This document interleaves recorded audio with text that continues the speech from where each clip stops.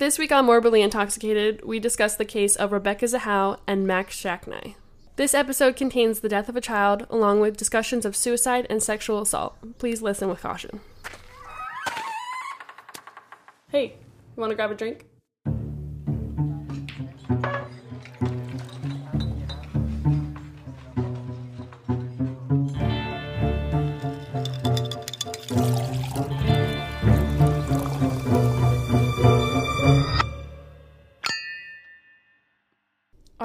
Welcome to Fox 10 News. You're stupid. Like my little dance I did there. Now people can see me being weird. I know, isn't this awful? Hello. Hi. Good morning. You guys know that TikTok? Hi. Good morning. It's like always the puppies running in. Yeah. Yeah, you know what I'm talking about. Okay, it is 10 in the morning, so we are not drinking, but we got our energy drink. And she got her coffee. Starbucks Frappuccino. Ooh, a little ASMR. I have one of those QT infusions. Some people listening probably don't even know what QT is. Nope. That's crazy. Quick Trip. It's a gas station that is superior to all other gas stations. It's a very fancy gas station, it is. Yes. You can't even... It's not just a gas station. Sorry. That's their slogan. Oh, is it really? Yeah. Not just a gas station. Not just a gas Says it on the napkins. You can't even... Does it really? Yeah, I don't have one. Oh. That's true. I used to work there, so I can verify that. You can't even compare it to a 7-Eleven. No. It's like a really bougie 7-Eleven. Yeah. Like a really like high-end... those truck stop ones that are nice. Yes, You but know? like the size of a 7-Eleven. Sometimes the QTs are really big. Yeah, those are the Gen 3s. Oh. They're fancy. Okay, you said you had an update, right? I do have an update. Give it to me. So it is actually on... It's a very small update, but it's very exciting. It's on our Pennsylvania Doe case. So Yes. Evelyn Collin, they recently just posted on the 6th. It's called mcall.com. They posted saying that last year is when they took Collin's DNA and it was placed into the public database of genetics information. And that led detectives to Evelyn's nephew, who got police in touch with Evelyn's brother, who confirmed that it was Evelyn and she was 8 months pregnant during the time that she was missing. Okay. So family members pointed police towards Luis Sierra, and they had said, you know, he was abusive, he was jealous towards Evelyn, and so he would keep her, like, locked up in this little apartment that they lived in. She was 15, and he was 19 at the time. No, sir. No, and that was the baby's father. That was statutory rape. So police went to go investigate Luis, and he started off saying, you know, I don't know her, I've never known her, I don't know who that is. But they had court records to prove otherwise. It doesn't say what kind of court records. I'm gonna guess it was, like, prenatal checks and stuff like that. Maybe. Because they knew about the baby. Yeah. So Evelyn had told her mother that she was scared of Luis and what he would have done to her. And she said, you know, if anything happened to her, look towards him. Is basically what she told her mother. I hate when they say that. Mm-hmm. So, the family did recall getting a letter, doesn't say who from, probably from Luis, saying that the couple had moved to Connecticut. So they went to go check this out. They weren't there. The apartment was empty. Luis also said he did not send that letter, so that's a little strange. Suspicious. Ways. So that's just our little update. My cousin Morgan actually said that to me this morning. She was like, hey, I don't know if you guys are recording anytime soon, but... She's trying to get a PR job here. Right! Like Morgan! We'll give you half our money. We'll give you $5. Okay. Yeah, so that's my little update. So in case I skipped through the intro, because I feel like people hear the, like, this week, and we're like, meh.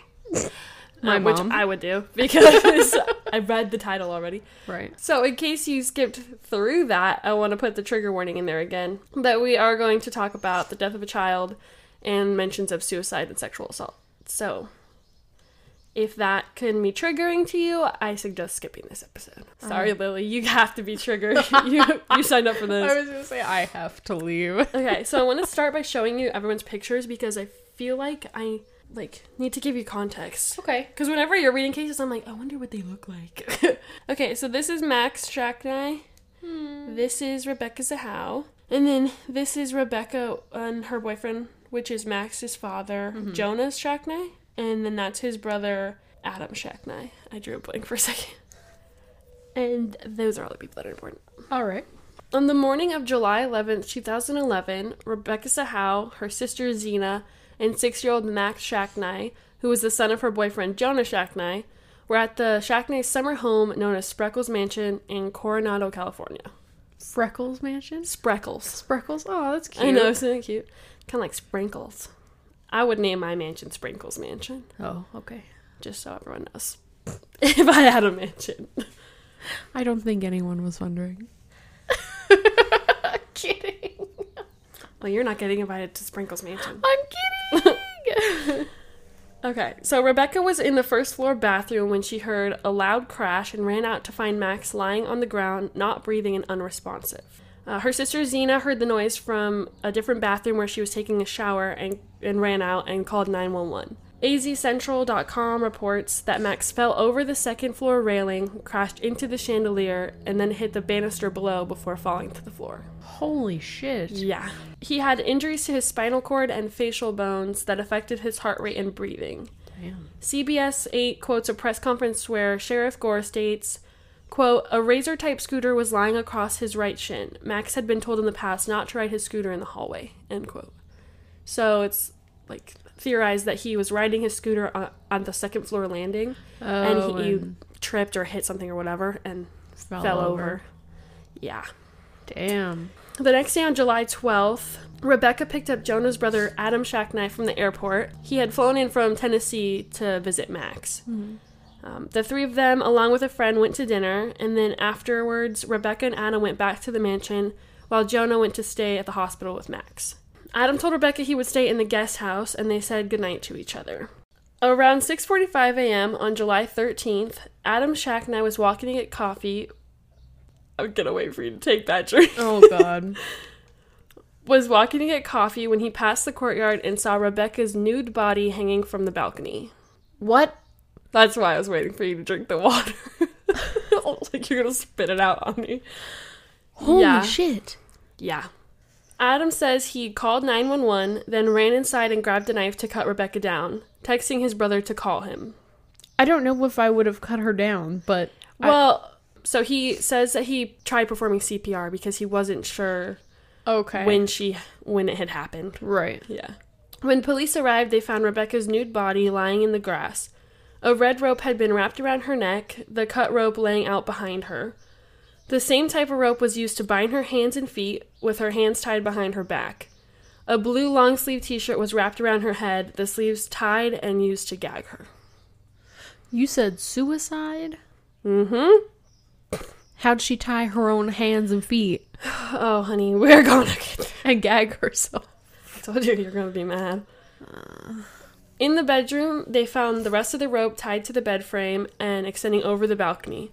They also found 2 knives, a large cutting knife and a smaller steak knife that were later determined to have come from the kitchen, next to a random empty trash bag. Okay. There was a message painted on the bedroom door that said, quote, "She saved him, can you save her?" End quote. On the balcony, they found Rebecca's bare footprints in a thin layer of dust. AZCentral.com says that forensic testing showed only Rebecca's DNA and fingerprints were found on the rope, the knives, and the paint tube. That's not possible. Sorry. No. Mm-hmm. The Emmy reported that there was no sign of sexual assault. Interesting. Yeah. Okay. So... Considering she was butt-ass naked. Right. Seems suspicious. Yeah. A lot of this is going to seem a little bit suspicious. Because if you were going to... I don't know, if I was going to make it look like somebody had killed themselves, I don't think I would go as far as to undress them. Right. And if you were going to commit suicide, would you undress yourself? No, because that's really vulnerable. Right. We'll get into that too. So, sadly, on March 17th, Max died of his injuries. Oh. Yeah, it was eventually ruled an accident. Okay. I mean, makes sense, the Yeah. scooter and everything, yeah. On September 2nd, Rebecca's death was ruled a suicide. No. Just hold on. Just have some questions. Officers, I have some questions. I have so many questions. Was this just... So obviously Rebecca was Asian. Mm-hmm. She was Burmese. Sorry. She's what? She's Burmese. What is that? Google, what is Burmese? From Burma, which is in Southeast Asia. Okay. So she is Asian, yes. She's Asian, yeah. Specifically Burmese. Just answer me this, because I'm going to be mad the entire... Okay. Is this cop negligence because she was Asian? So the family kind of theorizes that. Yeah. Because, yeah. Yeah. The family felt that might have had something to do with it. She was a Burmese immigrant, so... Okay. She was, as far as I found, she was in the United States legally. That sounded like illegally. She was in the United States legally. Okay. She was a citizen. Yeah. But... So it could have something to do with it, and just them not wanting to do their jobs, in my opinion. So naturally, this case drew a ton of media attention. Right. Because people online, and especially Rebecca's family, had doubts that it was a suicide. Yeah. I have doubts. Yeah, I have some questions. So the family launched justiceforrebecca.org to raise money for their own investigation. Oh, wow. So like for a PI or something? Yeah. Yeah.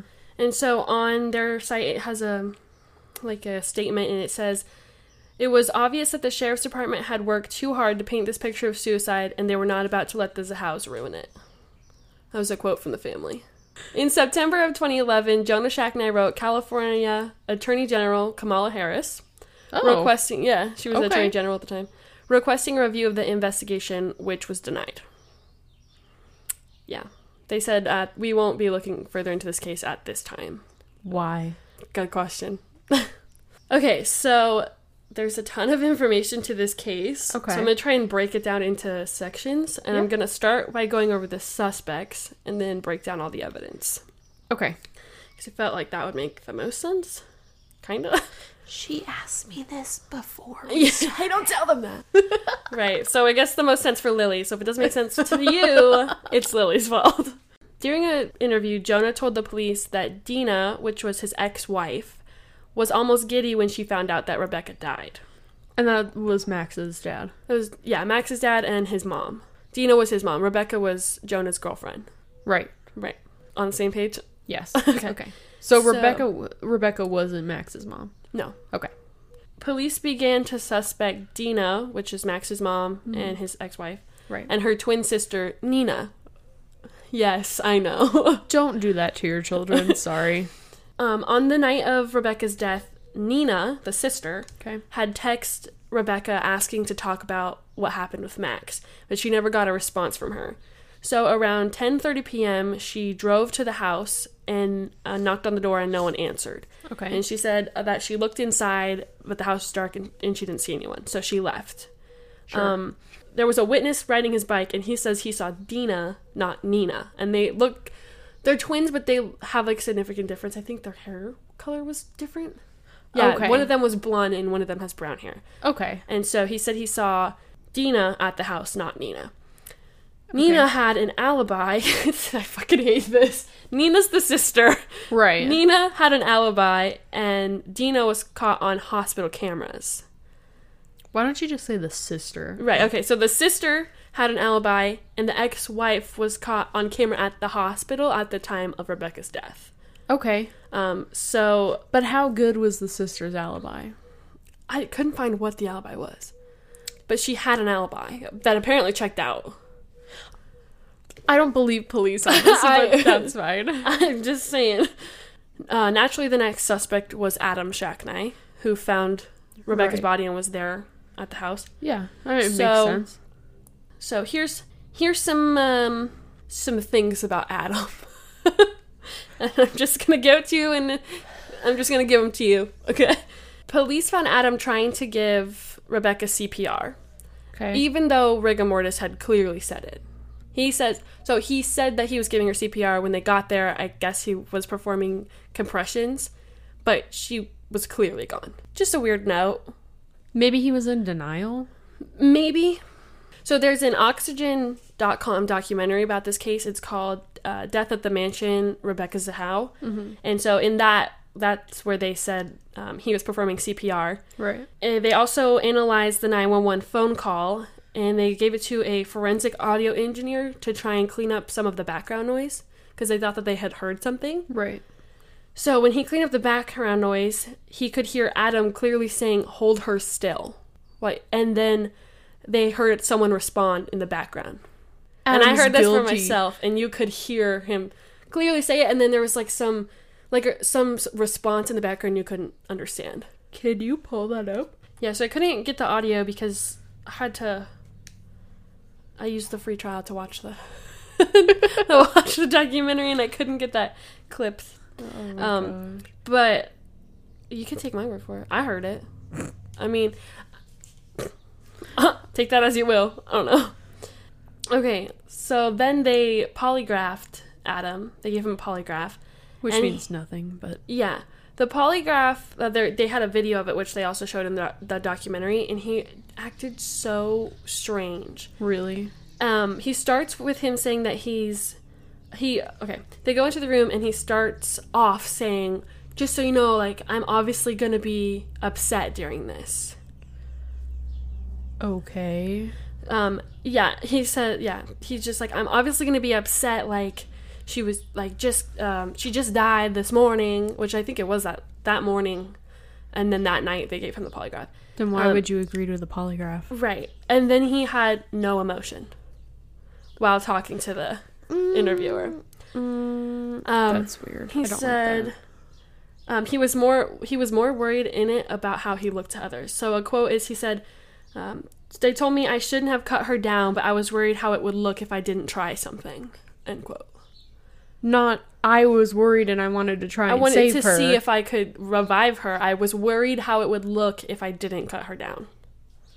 And then, quote, "The police said, well, your mistake was that you cut her down or whatever. I think that rather than showing me that I'm some guilty motherfucker, it's going to show that I'm a pretty good fucking guy, because I'm not comfortable with all that crap, but I did it anyway. Because I thought, how would I answer if I didn't try something?"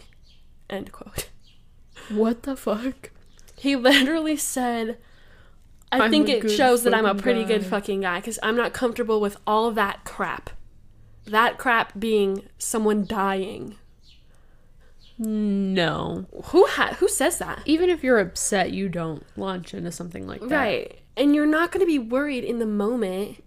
I've personally, for those of you that don't know, like, I've personally been in that situation where you find someone. Yeah. And you're not like, how is this going to look to the police? No. Your focus is on them. Not at that moment. Maybe later you're like, ooh, that probably is going to look weird, because I have a true crime brain, so I'm like, I would think that later. I'd be like, yeah, that's going to look weird, but it didn't have any, like, malintent. But only guilty people and true crime people have true. that type of Think brain. that shit. So.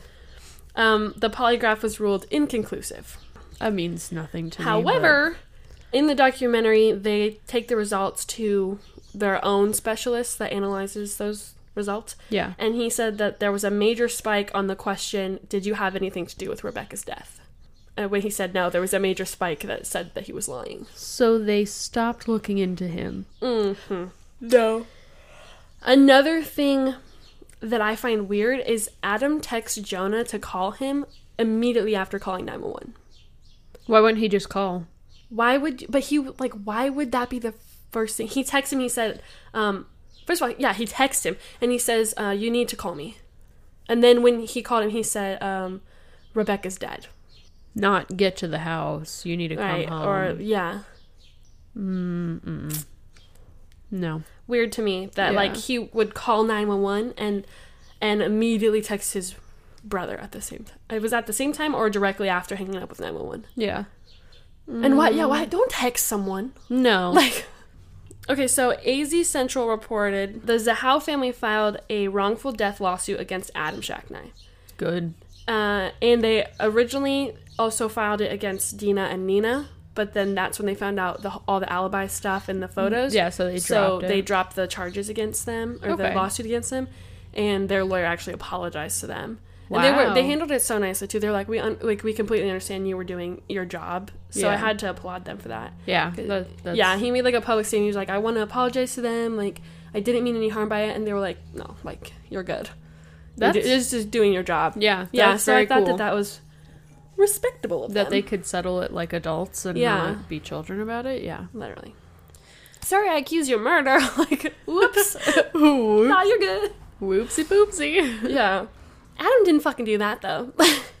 So, in April of 2018, a jury found him responsible in Rebecca's death. The jury agreed that, quote, oh, this is gonna get you good, that, quote, Shaq Knight touched Zahau with intent to do her harm before her death, and the touching caused her death, end quote. That was the official ruling. I know. I know what you're thinking. Like, what does that even mean? What? Yeah. Civil court. Civil court? This was civil court. It's a lawsuit. It's a wrongful death suit, so it's civil court. We're gonna get there. I'm gonna just clear the whole Zahau thing. family was awarded $5 million for loss of companionship and $167,000 for financial support lost because Rebecca would help them with bills. So I couldn't find exactly when this happened, but the police eventually agreed to take a new look into the case. This was after the lawsuit was done, you know, where civil court ruled that he had something to do with it. So the police, after berating, which is basically what, they agreed to take a new look into the case, and they had the same findings. They then, this was not part of the documentary, they then used some of her last text, or they took some of her text messages out of context as proof of her mental state, that she was suicidal. And the texts were, she had gotten in a fight with Jonah, and she was ranting to her sister about this just isn't worth it, I'm just taken advantage of, and I hate this. It was like stuff like that, and it was from like months prior. So she was venting to like a year prior. Yeah, they were totally taken out of context. And then like the investigators on the documentary pulled up the rest of that conversation, and it was her venting to her sister. But they took like a couple lines out of these text messages that was like, I'm so done, I hate this life, I'm over living like this. But the rest of it was just her. It was just her ranting about her boyfriend. Like, she was done with her situation, not with her whole life. With her life, like, yeah. Yeah, oh my gosh, I was so livid when I saw that. So were the investigators. They were like, those are so out of context. Good. Yeah. Those were the private investigators, or? They weren't hired by the family. I think they took the case on their own. Oh, okay. It was, good for them. Well, I'll get into who they were later. I put it in here. Oh. They're some awesome people. 7 weeks after civil court found Adam responsible for her death, he appealed for a new trial and tried to appeal for an overturned verdict, and the judge affirmed the original verdict, stating that there's enough evidence to show he had something to do with it. Okay. So with that, hopefully they can take that to criminal court, but unless the sheriff's department decides to press charges, there's nothing they can do. What year was that? The trial ended in 2018.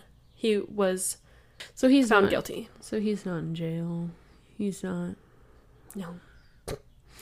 It was the people from the documentary that submitted all their findings to the sheriff's department. Okay. Trying to get them to reopen the case. And so the people working on the documentary are amazing. It's Lonnie Coombs, who's a former prosecutor. Paul Holes, who is a detective who worked on the Golden State Killer case. Nice. He was on the team that solved that case. Damn, okay. Yeah, I was fangirling. Didn't that team, like, try and hunt him down for years? Yeah, it was 24 years that he worked on that team. That's 24 insane. years. Golden State. And then we'll get there. Billy Jensen, who's an investigative reporter, and he works on taking tips from social media. He, like, does a bunch of reporting on social media and then cycles through all the tips to help police. It's really cool. Yeah. Okay, so they submitted all their findings, which was like a giant, like, binder of stuff, obviously, to the sheriff's department in 2019, and they've gotten no response. Nothing. In 2020, the Zahau family filed a lawsuit against the San Diego County Sheriff calling for all case records to be released. they have refused to release documents that don't fit the theory of suicide. You can't do that. No, you can't do that, But which is why there's a lawsuit. Good. The Zahau's lawyer, Keith Greer, said, quote, "And what San Diego Sheriff Bill Gore has done is now refuse to give requested documents which would contradict the conclusion reached by the department that Zahau took her own life," end quote. There's no fucking way that she did that. No, and that's to show that they have evidence that disproves their theory. That they're refusing to give to the family of the victim, which is illegal. You have to release those documents. Since they closed the case, they have to release those documents. But they're refusing, so there's a lawsuit, because that's fucking illegal. And you're hiding something. That's super illegal. Yeah. What the fuck? Just for the record, only once they close the case. If it's still an ongoing investigation, then they don't. Yeah, they don't have to disclose everything, just because, like you said in our last episode, they could be building up more of a case. It affects the case. Yeah.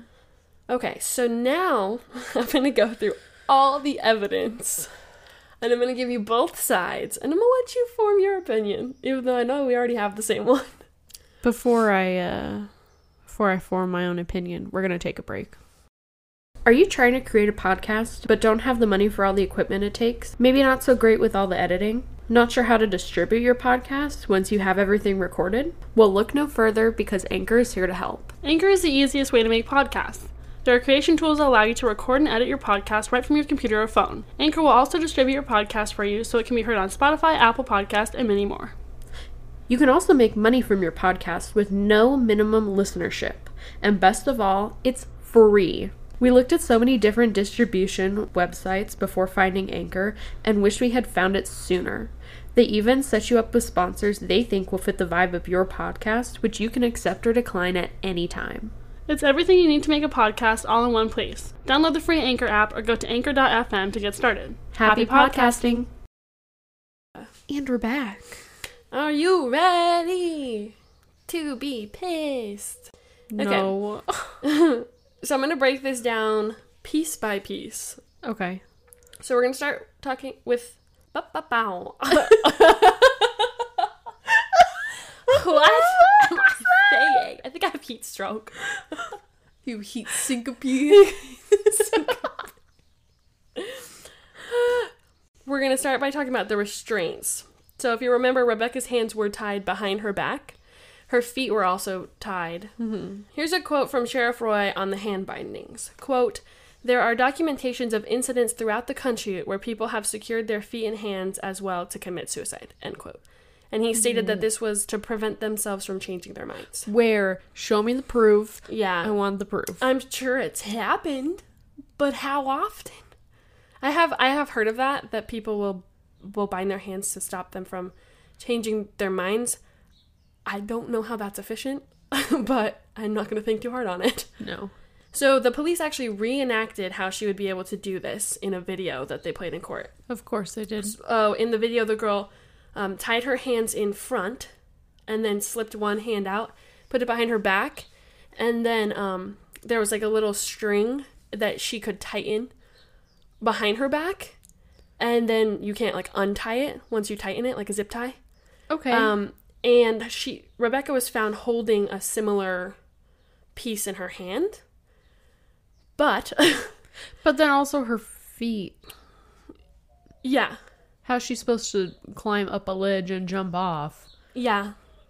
Because I would assume that the patio has like a railing. Yeah. I'm actually going to show you. So that's the little balcony that she jumped. There's no fucking off of, supposedly. No. Here's another thing about it, which you're going to laugh at this. There was Asian bondage porn found on the computer, which could go both ways in this scenario to me. So that's implied that she either was into bondage and knew how to tie the restraints, or was watching videos on how to tie the restraints. I don't know about that last one, because I wouldn't, if I wanted to learn how to tie something, I don't know if I'd go watch porn. Right, because you could just Google, like, how to tie your hands up. Probably YouTube it, right? So there's that, and then also for the murder side of it, he could have been watching porn. You know, I wasn't there for that. The porn doesn't matter. Never matters. But that's what they were saying, like, maybe she was in, nobody knows whether she was into bondage. I think I saw in the documentary that there was like, they did talk to Jonah about it, and he was like, we're not really into that. Aren't we all? So that's what they were saying. Maybe she was looking it up and she ended up on bondage porn. I don't fucking know. But like the Google search was like Asian bondage porn. So, right. I'm just going to move on. However, so in the documentary, they went and spoke to a bondage expert. Why is it always about the damn porn? Right. Well, I think in this one it does play more of a role just because of the way she was tied up. It resembles bondage porn. I feel like I get where all these people are coming from, but I feel like half the cases we covered, it's like, oh, the porn, and the porn, the porn. And they had porn. You're like, fuck off with the porn. Okie dokie. Nobody cares about the porn. Sometimes it matters. Like, in a case I will eventually cover, it does matter, but no. But like, I think people are of the giving time, too much credit to the porn industry. Yeah, Like, fuck off with the porn. They're there to do their job of making you feel things. Well, like, and sometimes they're not making you murder people. Well, then sometimes people have fantasies they watch the porn for, and then they go on to their like fucking normal ass life. Right. You know, That's like, they're using porn for the proper reasons. Not everyone's out here watching porn to murder people. Fuck off with the porn. Like, come on. I'm done with the porn. But this one I can see it because they were saying it was resemblant of her situation. No, but that I anyways, can... they went to talk to a bondage expert. I can understand. To see, like, okay, could she actually tie her hands this way on her own? Because people tie themselves up for that stuff. Right. And so they told them that it was possible that she could have tied herself up like that, and the girl showed him how to do it and like copied the police video and everything. She said you could do it that way. Mm-hmm. And Billy Jensen actually tried to do it on himself after the expert showed him, and he said that she could have done it that way, but the bondage expert said that the knots aren't typical bondage knots, and they actually looked more like boating knots. So boating knots. A quote from it said, she said, quote, looks like someone had boating skills, like they were docking a boat, but with human limbs, end quote. Here's a fun tidbit. Adam Shacknai was a tugboat captain. Of course he was. And a lot of people have looked at those photos and said those look like nautical knots to me. I don't know if that's biased because my boyfriend's really into knots, and I showed him the knots, and he's like, those just look like the basic knots you would use for hitching anything. Okay. So... the nautical knot, the whole thing. But the bondage expert, as far as I know, didn't know that information. And she said, like, and just openly said it looks like you would be docking a boat. And she's kind of like the expert at knots. Right. So. She kind of, like, does that for a living. Ties people up. So that was just a tidbit. Adam. So. I'm watching you, Adam. I'm coming for you. So Billy, like I said, Billy Jensen tried to do the knots on himself, and he was able to recreate it. Okay. But then when they looked back at the evidence photos later, they realized that the knot that she had wasn't in reach for her to tie it herself the way that he did. So when he tied it, the knot ended up like near his hands, and that's how he was able to tighten them. But her knots weren't in a similar position. So after they looked back at it, it looked like she couldn't have done it herself. Right. If she was using the same technique. So that's that on that. Okay. I mean, my thing, which Lonnie and Jensen were talking about in the documentary, is like, why would she do that to herself? If you're suicidal, like, you know that someone's going to find your body. Yeah. Why would you undress? And why would you tie yourself up in that manner? Right. And kind of like not dehumanize. I'm not saying that about like bondage or anything, but just kind of like I said put before, yourself in that position. Yeah, it's very vulnerable. Yeah. So another thing, though, that they talked about, so they were talking about her being naked and everything, and she was like, no, like, women aren't gonna do that specifically. Like, it's not the mind state that women have to be naked. Like, in front of all these people, knowing all these people are gonna see you.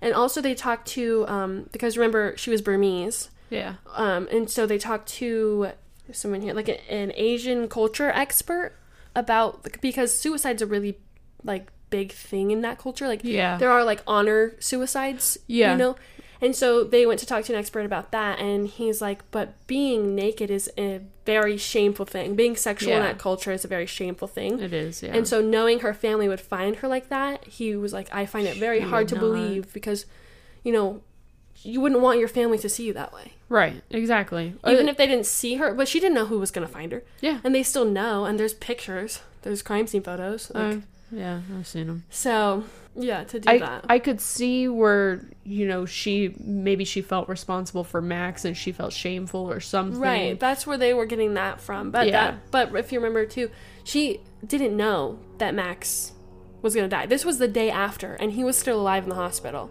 So there was reports, I can't remember exactly what site, that she had talked to Jonah earlier that night. It suspected that he was telling her about Max's worsening condition, because he said he was talking to her about Max's condition. Right. But Max didn't pass for another 4 days. Yeah. So, which is where the note comes in. There was a note? Yeah, painted on the door. And it said, she saved him, can you save her? Why would she paint that? I was going to say she wouldn't do it in the third person. I think that's weird. Yeah, and her family said the handwriting didn't match. So she was actually a painter. Oh, okay. And the paint tubes and all that was hers. It was in the room that she was staying in. But they said it didn't match her handwriting. Yeah. Which I'll get into that more later, but that's just a note. So now I'm going to move on to the hanging aspect. Oxygen reports that the drop was 9 to 10 feet, which is what's considered a long drop hanging. Yeah. Which is rare in suicidal hangings. Right, because so you like want I it to showed be you short. The balcony photo where the rope was hanging off. Yeah. The rope's extremely long. So Paul Holes said, quote, just know that she did not take the full force of a 9-foot fall. A 9-foot drop, as hanging goes, is considered a long drop, devastating injury to the neck. But she has minor damage to cartilage in the neck, no injury to the vertebrae anywhere on her neck. If this was a true long drop execution hanging, I would expect a lot more trauma, if not near decapitation. Broken neck, internal decapitation, or full decapitation. Damn. Well, yeah, because that's a long drop for dead weight to just fall. Exactly. And she was probably like 120 pounds or something like that. Yeah, somewhere around there. No imagine 120 pounds just dropping straight on your neck. Mm-hmm. The family requested a second autopsy, and during that, Dr. Cyril Wetch found that there were fractures to her hyoid bone. For my friends who do not know, hyoid fractures are extremely typical in strangulation cases. Oh, I freaked when I read that. I was like, what do you mean? There's fucking damage. Yeah, because... So I'm going to give you the statistics. Yeah, well, because your hyoid bone is It's a U-shaped bone in the back of your neck, and it's extremely fragile. Okay. I have a whole... I did a bunch of research, so I'm going to go over this with you. Hanging, it's more like right here. So... Go into your research. Yeah, I was like, I have it all typed up. I don't... Come on. Go ahead. Okay. Only 27% of hangings have resulted in damage to the hyoid bone. Okay. About 50% of manual strangulations result in damage. Damn. If anyone knows the Jeffrey Epstein case, that's why there's a big debate, because his hyoid bone was broken. And they said that he tied it to the bed and leaned forward to strangle himself. No way it would break your hyoid. So damage to the hyoid bone during suicidal hanging isn't unheard of, but it's rarer, like I said. When applied to this case, the rest of her injuries are inconsistent with the long drop hanging. Okay. Like he said, most of the time with long drop hangings, you see like either internal decapitation, so the spinal cord actually breaks. Yeah, separate. Or you actually see like decapitation. Yeah. A book titled The Investigation and Prosecution of Strangulation Cases states that, quote, it takes approximately 35 to 46 pounds of pressure to fracture the hyoid bone. So the reason that the hyoid bone rarely breaks in hanging cases is because it's the only free-floating bone of your body. So it's in the back of your neck, and it's a tiny U-shaped bone. Mm-hmm. And in order to break it, you have to create pressure on your throat. Yeah. But with hangings, you don't get pressure around your throat, wrapping around your throat to crush it or break it. Yeah. You get force pulling upwards, and that's how you die, is you break your spinal cord or your neck, and that suffocates you. Yeah. Sorry. The brutal truth about how you die from hanging. I was very curious. I was like, how does that kill you? But it doesn't create pressure moving inwards. Yeah. Very often. Okay. So you don't see that. But when you have your hands wrapped around someone's throat, or a cord or anything like that. And if you put enough pressure into it, that's where you get damage to the hyoid bone. So it has to be like around. It's not just in one spot, because with hanging, doesn't it also like cut your air? Yeah. That's why it. So you lose air in as well. Yeah. But you don't see the pressure squeezing. Yeah. In order to break it very often. Okay. Another thing on that is they found her footprints on the balcony, which were not consistent with someone hopping. Because remember, her feet were tied. Yeah. So she'd have to hop to the balcony. And then somehow throw herself over. So in the original ME report, they were saying she had some head trauma. Yeah. And so they said she dove head first. I'm sorry, I'm not laughing at it's a ridiculous theory. Yeah. She dove head first over the balcony and then hit her head like on the balcony swinging. That's how I felt about it too. That doesn't sound plausible. And so I'm going to show you the footprints. So they found an unidentified shoe ridge over here, which I'll post all these pictures. So right here's the balcony entrance. Then you see her right toe here. You can kind of... Where's a better one? So right toe here, which is zoomed in over here. And there's an unidentified shoe ridge. So they're saying that she hopped from right here and then over to here. But there's no left footprint. So that means she was on one foot. And then there was that's a police officer's boot print. But right next to it, there's an unidentified shoe ridge that would be right behind her. As if someone was lifting her body. Yeah, well, because it only says right toe. I'm wondering if her leg fell or something, and it's like, just... My theory is because she's already tied up. Okay. So she's like...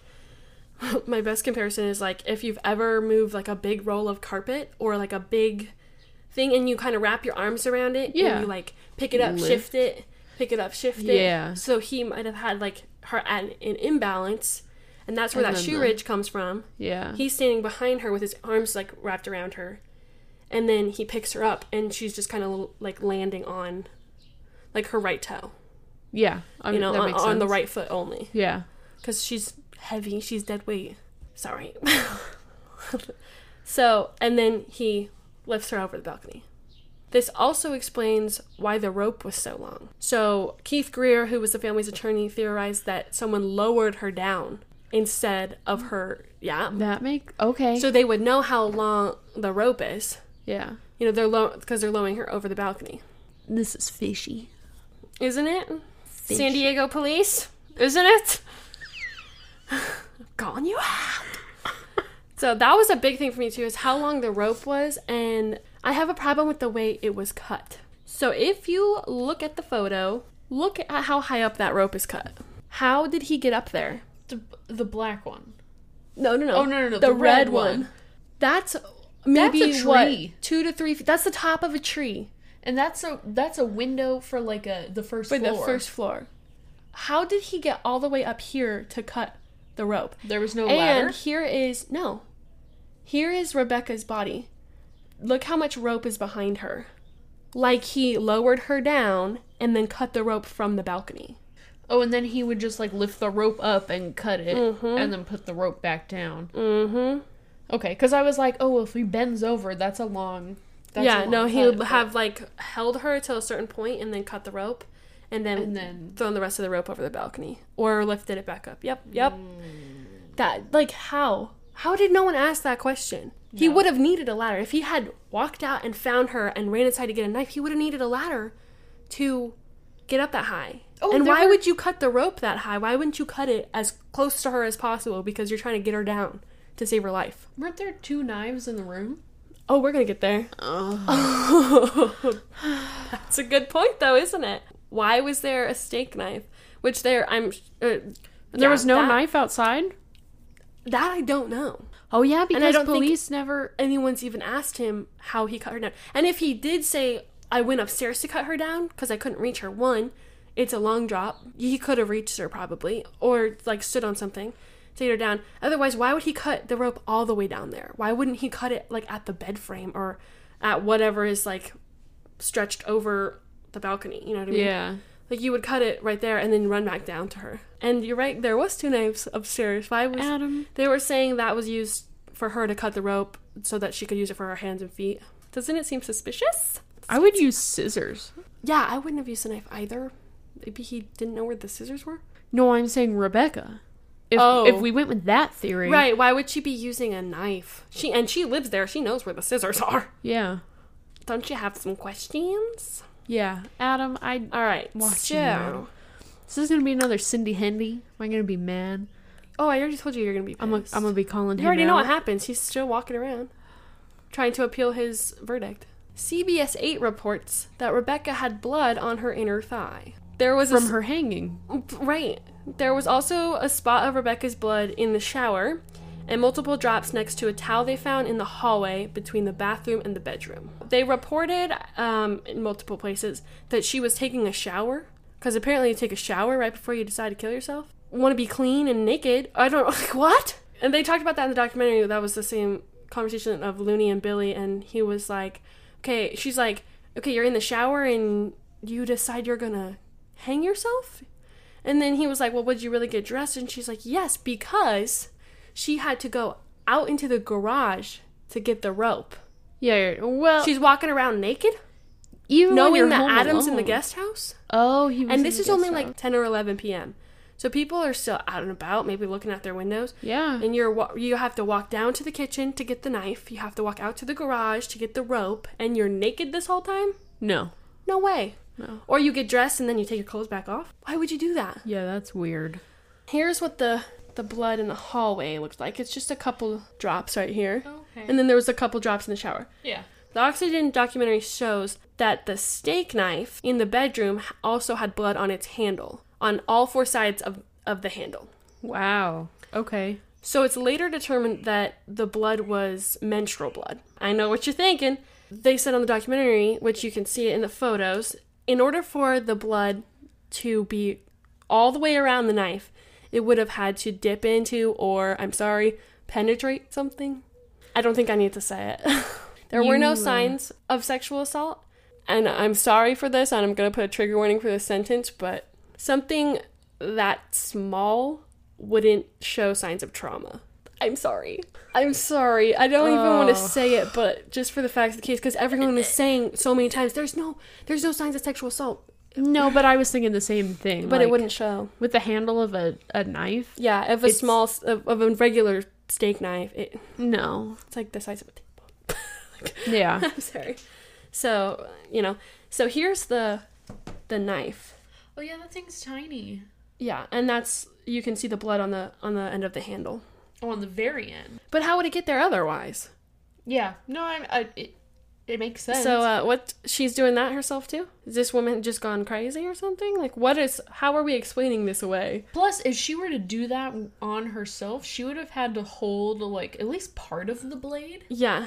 And she didn't have any cuts or scrapes on her that could result in the blood. They tried to say that in the civil suit, that she had a cut on her finger and that's where all this blood came from. And she was holding the knife. But there wasn't a cut on her finger, first of all. You can see that in the autopsies. Also, it was completely around the knife. And the cut that they were saying, they said it was like a small cut. How's she getting that much blood on the knife? And completely wrapped around just the end of it. I'm going to post a picture of this, and it's gross, but I don't know if you can see that. Lily fucked her hand up. I was changing the transmission mount of my car, and it's a big scrape, like right across it's my... really bad. This didn't even bleed drops. Yeah. Like, what? And it's a couple of drops. And it doesn't matter anyways, because it was determined to be menstrual blood. So get the fuck out of here with that. Like, come on. So she had a mark on her inner thigh of blood that during the civil suit, I have that here, forensic specialist Lisa DeMio said that it could have been a transfer stain from the knife. And then in the documentary, they had a whole recreation of her body, and they took the same exact knife. They did an entire crime scene recreation. They built a whole replica of this room. Yeah. And of her body. And the knife handle matches up perfectly.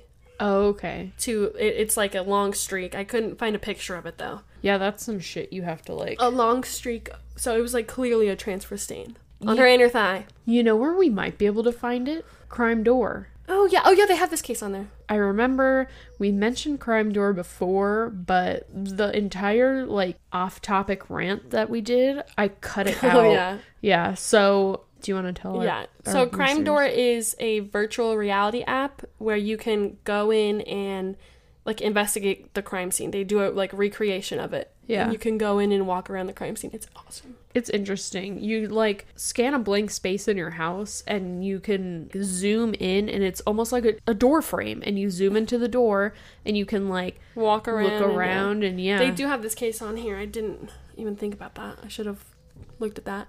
But it was on the Oxygen documentary, which I recommend you watch. Yeah. If any of you want to. And you can see the transfer scene and everything. I just couldn't get, like, screenshots of Yeah. the documentary.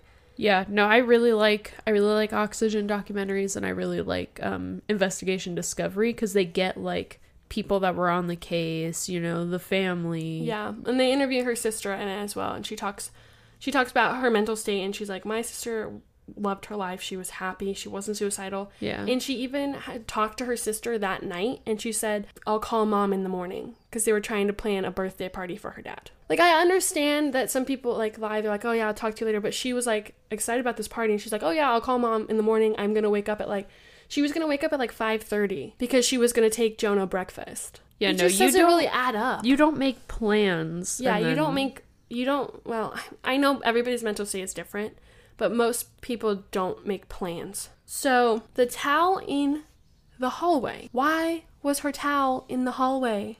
Okay, that was my question. Was her bedroom that she was staying in, was it connected to a bathroom? It was across the hall from the bathroom, like my house. So she but a just bigger decided to drop her towel in the middle of the hallway? To me, that says signs of a struggle.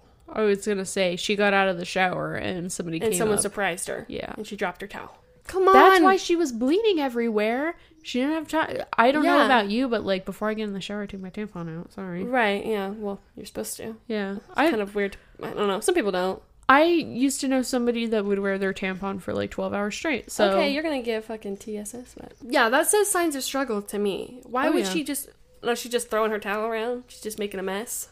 Right. Why would you do that? Okay, so Paul Holes in the documentary, he said, quote, normally in a scene like this where you find a nude body, you take what they call blind swabs Okay. of places where the perpetrator may have touched, neck, breasts, inner thigh. None of that was collected. End quote. Not even, like, on her arm or... No, they didn't take any blind swabs, which is super typical. Like, especially you're looking at a nude body. That says sex crime to me. I don't care what the situation was. I don't care that she was found hanging from the balcony. So they normally take blind swabs, like, neck, because, you know, what happens during a sexual assault. Yeah. So they take swabs of those areas. They didn't collect any swabs. Wrists even? And then they're like, there was only her DNA. Well, you didn't even collect anything. All they took was DNA from the rope? They checked the rope and the knives. But all that can be One dismissed word. with gloves. Gloves. Yep, I was just going to say that. Gloves. On that, Rebecca was found with paint smudges on her, which they're saying, you know, she was painting the note on the door, which we're going to get to in a minute. There was a smudge of black paint on her nipple.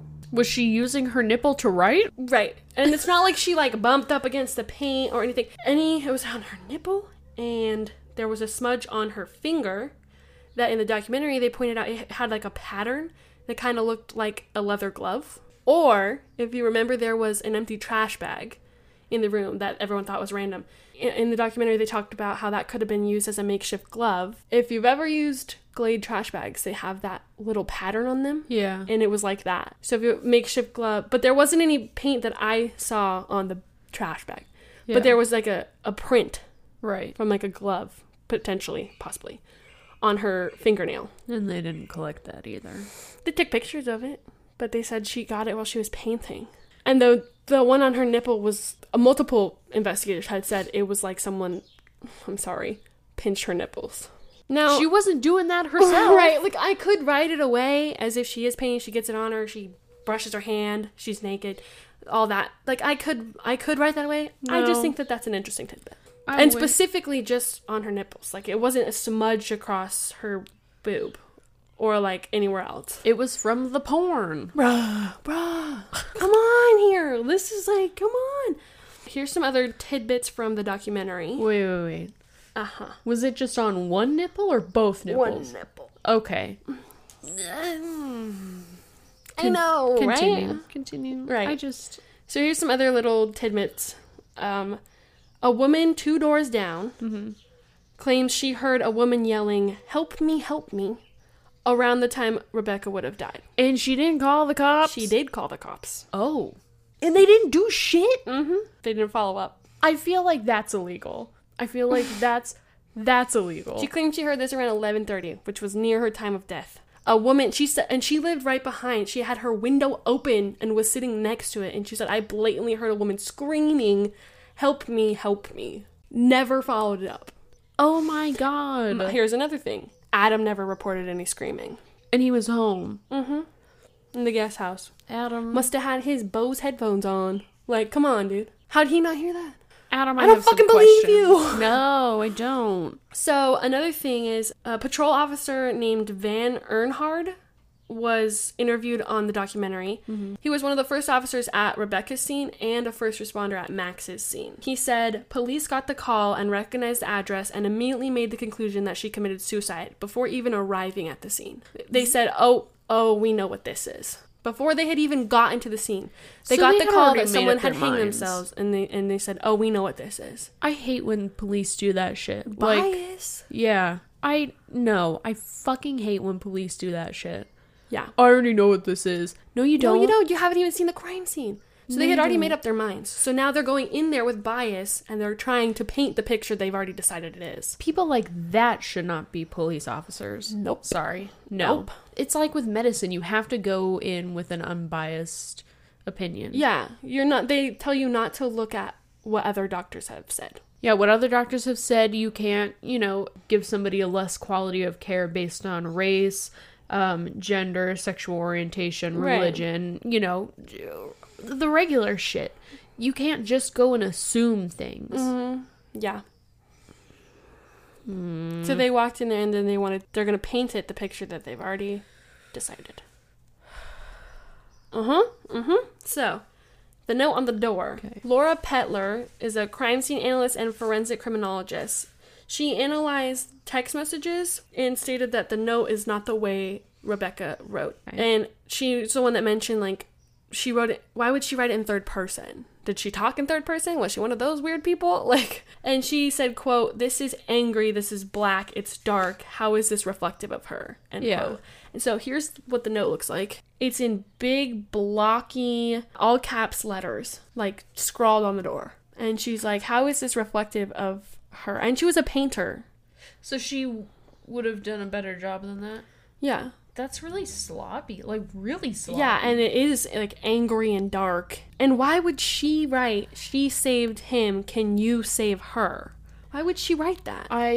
If she thought that she saved him, why was she suicidal over his death? Because that was the theory. But, and also he, he hadn't passed yet. Yeah. Nope. Why would she, I understand she would be upset, but if you think that he's going to survive, why would you be suicidal over it? Right, why would you kill yourself? Doesn't make sense! Doesn't make sense. Okay, so last couple tidbits are my personal faults. So I already covered how much rope there was. Right. Which I agree with the theory that a body was lowered down and not dropped. Yeah. Which is also consistent with it not being a long drop hanging. Because you would see no signs. Way more damage. Also, underneath the balcony was a table. Yeah, the table next to her body, right? That process. Yeah, let me show you another photo where they're actually pointing to it with a red arrow. Directly underneath the balcony, in her way, was a table. So she drops onto a table, and if not, how's her body over here? Right. It would have hit the table. And in this picture, there's a broken leg from the table. So if she did hit it, it was set back up? Do you see how that's weird? Scroll back up. Okay, so that's literally directly under the table. How many feet between here and here is there? That's what I'm wondering, because I don't know. Because if that's 9 to 10 feet, then that's then she would have hit the table. Right. Which I'm thinking, so this is second story. That window's probably, standard windows are 4 feet tall, maybe? Sure. 5 feet? I would say it's got to be maybe from the balcony to the ground, maybe a 10 to 15 foot drop. So it was and the really table's close. probably 4 feet high. Yeah. I feel like she would have hit the table. She would have either hit it or been like this close, Real close to it. And it's just a weird note to me that there's a table directly under that. The leg, who knows? The leg could have been broken whenever. But then if she did hit the table, like, he set the table back up? How, like, the scenario is weird. I just think that that's, like, another weird thing. Like, because I think she would have hit the table. Yeah, if she her had feet dropped. or something. You would have noticed something on her feet. Or would have been, like, hanging right above the table. Yeah. Nobody checked out that tidbit? No. Because that's what I would ask him. I would have been, okay, so then did you crawl on top of the table and that's how he cut the rope so high? That's what I was wondering. It seems weird that maybe, like, did they ask him that and we just don't know? Because I would have asked him that. And then she's beside the table. The leg is broken. So he, like, would have had to, like, drag her off the table. And the leg's broken. Which I just think is kind of weird. Like, maybe she did hit it. And then he set it back up, which I find weird. I also would find it weird if he climbed on top of it to cut her down. If it was broken. With the thing to cut that's not even outside. And maybe he climbed on top of the table. The leg broke. Meaning the table would be on its side, he would be on the ground, Rebecca would be on the ground, but then he stood it back up. Then he stood the table back up. It's just weird, right? Like, that's just another tidbit I noticed where I was like, that's weird. Yeah. Her official cause of death was ruled hanging. Like, they really are explaining all of this away with suicide. But the thing is, the police won't even address these concerns because it doesn't fit their theory. The police won't respond to what the... Of course they won't! Right, to what they submitted. And it was actually during, like, while they were filming the documentary, the police made that other statement where they looked at the case again. I'm going to put that in heavy quotes, looked at the case again. They went over evidence and they just said, nope, we still think it's a suicide. And you know why? What evidence did because you go over? The lawsuit that they're going to go through. What evidence did they go over? What evidence? Nothing that they said, which ones did they go over? I'm trying to remember. They basically went over the evidence that supported their theory, which was that she was hanging. Oh, wait, I forgot to talk about one other thing that I mentioned earlier, though. There was a t-shirt wrapped around her head and stuffed into her mouth. The sleeves were tied and used to gag her. So she did that herself, too. Why would you do that if you're going to commit suicide? Why would you do any of that? That's a big one. Fine, let's go with her theory. And she was so distraught, and she's in the shower, and she has one of those shower thoughts, and she's like, I'm just done. And she does all this, and then she decides to assault herself with a knife and wrap a t-shirt around her head and put it in her mouth. And tie up her hands and feet? And tie up her hands and feet? For what? Yeah, wait a minute. Now she's tying up her hands blindfolded. I didn't even think about that. Yep. Oh my God. She could have tied it and then tied the thing around her, if this crazy theory were right. And then put her hands and then whatever. And then felt for it and then felt for the little string to tighten it. Nope. And then, hold on, how did I not think of this before? And then blindfoldedly hopped to the balcony. I have a whole lot of problems with this. How did I not even think of that? I have so many problems with this case. That's just not logistically It's possible. a joke. It's a joke. It's a fucking joke.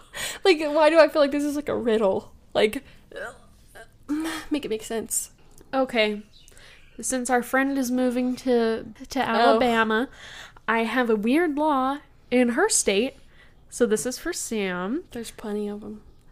It is illegal to wear a fake mustache that causes laughter in church. I knew that one. I forgot about that. What the fuck? Oh, I mean, this one should be like a no-brainer. In Alaska, no one may tie their pet dog to the roof of a car.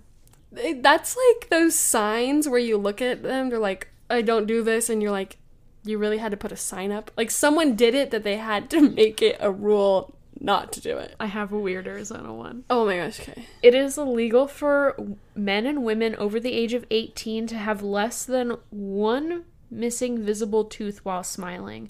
This law was implemented during the Wild West days in order to encourage people in the town to make dentistry more of a priority. I love that. That's hilarious. The fucking Wild West. The Wild West. I know some people around here that are breaking that law. Toothless bastards. Crackheads. Crackheads. I'm still mad, but okay. Those funny laws didn't help. Adam, go fuck yourself. San Diego Sheriff, go fuck yourself.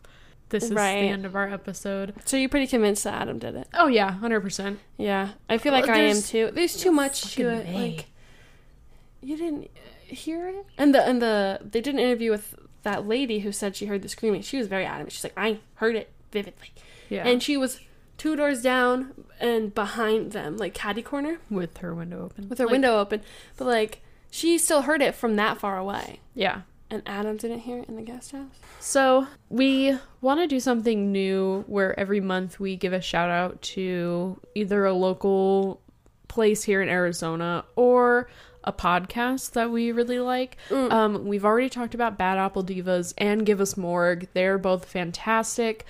But starting off for our first podcast shout out is going to be my old coworker and good friend. His name is Braxton. We work together at Domino's.